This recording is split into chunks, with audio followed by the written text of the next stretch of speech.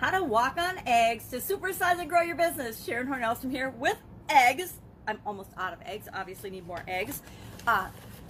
Walk on eggs. This idiom has been around in Italy since the late 1500s. So it's one of those idioms and expressions that has been with us for centuries, right? Hundreds and hundreds of years. What happens when we've heard an idiom or we've been exposed to an idiom for centuries?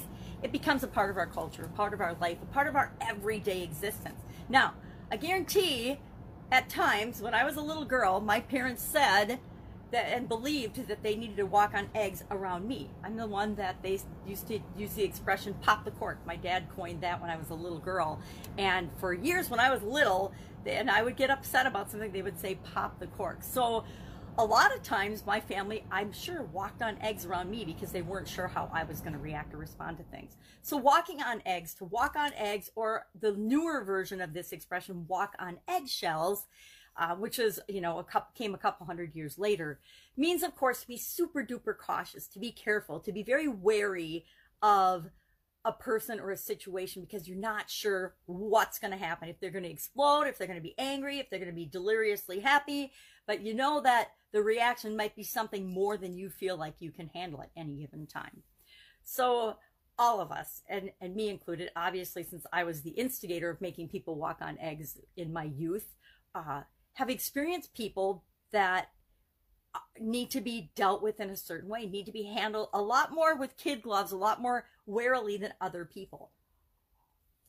Every organization, every business I've ever been in, every group or club or gathering of friends that I've ever been involved in, there's somebody that's the most sensitive, super sensitive, and there's somebody that's the most insensitive, that just is like going with the flow, doesn't care what anybody else thinks or says or does. They're going to do their own thing no matter what.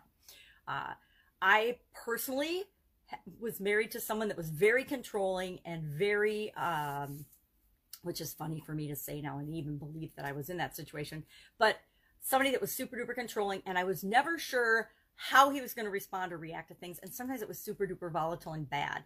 And so for a couple of decades, little more, I walked on eggshells. I walked on shells, being super duper careful to not upset him, unless I wanted to have a knockdown, blow out, drag out fight, which, you know what?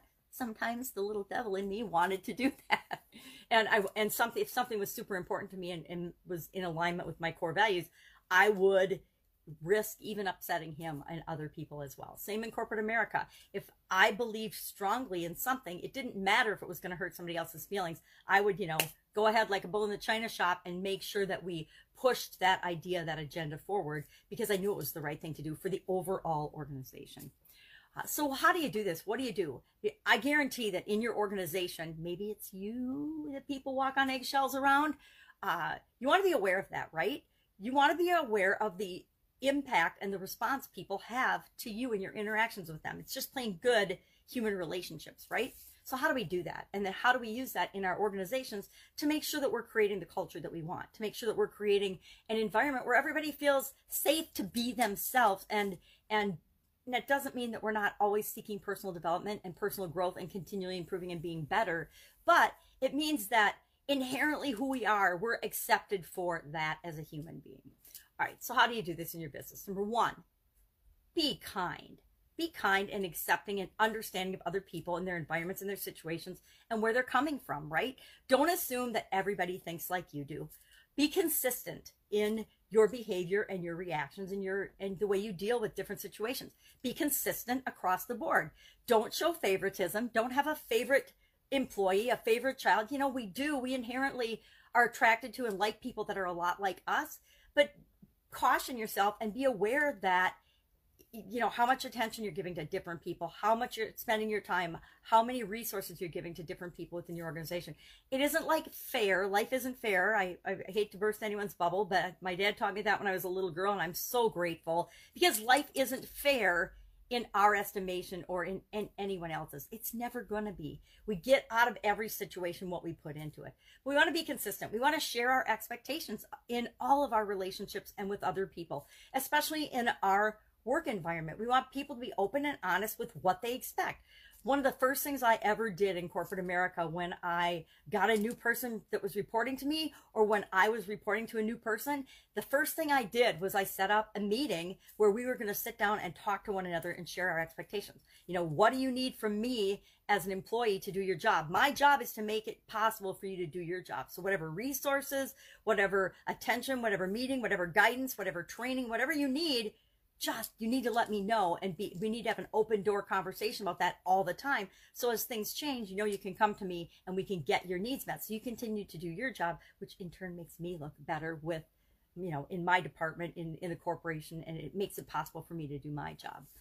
And the other way around, I would go and sit down with my new boss and say, hey, you know, this is how I work. I don't need, you know, micromanagement. I need you to let me know clearly what your expectations are, what the results are that you want to see from my department, my division, whatever. And then leave it to me to figure out to get there. If I need resources, help, guidance, training, I need to be able to come to you and let you know what I need, and know that I'll be supported in my efforts to make you look better by achieving the goals and the results and the objectives that you set for my group, my organization.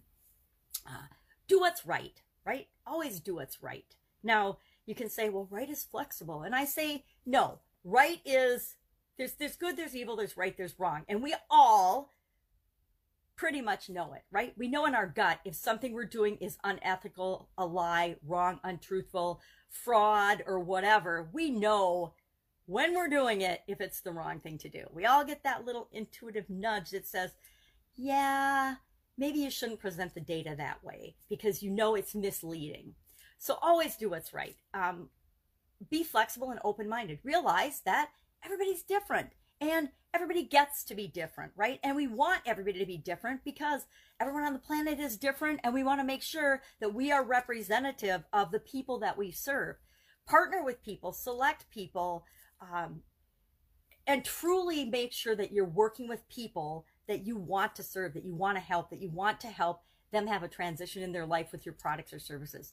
Make sure that you are only working with people that you want to work with, right? Been there, done that with the biggest client, biggest customer was soul sucking in one of my businesses, and put up with it for a lot of years. And then finally dragged it out for a year with this customer because they represented a huge portion of our gross income. And we just didn't, it was scary, right? It was scary to let them go. But when we did, the whole world opened up for us in that business. And everybody in the organization was happier. We had like an 80% reduction in problems and challenges. And so we were all freed up to actually create and do what we wanted in that business. We didn't have to worry about appeasing and walking on eggshells with this particular customer and client because we never knew what they were going to do. And since they represented a huge amount of our income, it was scary, but it ended up being the best thing we ever did in that business. So you determine what your environment's going to be like. You set the guidelines and the rules and the expectations in your organization, and create the culture that you want to have in your business. Now, maybe you want people to be afraid of you and to be walking on eggs around you. And if you do, that's fine. More power to you. But remember that whatever we create, we have to live with and deal with. So, you know, that means if people are walking on eggs around us all the time, they're probably scared to tell us when something goes wrong or when something isn't right. And that can lead us right down a drain if we're not careful. I would love to know your experience with this idiom or expression, walk on eggs. I've got a lot of experience, but not that I want. I try to, whenever I find myself in a situation, although sometimes it takes 25 years, that is not right for me or best for me, I try to get out of that situation and move on to something that is better for me. And I encourage all of us to do the same. Sometimes everybody isn't a fit for our organization. Sometimes we find out we're serving the wrong people and the wrong customers, and we are the ones that have to change and adjust that. That's it. Go out, have an absolutely amazing, awesome day. I'll be with you tomorrow with another interesting idiom. What does it mean? Where does it come from? And how might you use it in your business right now? Take care.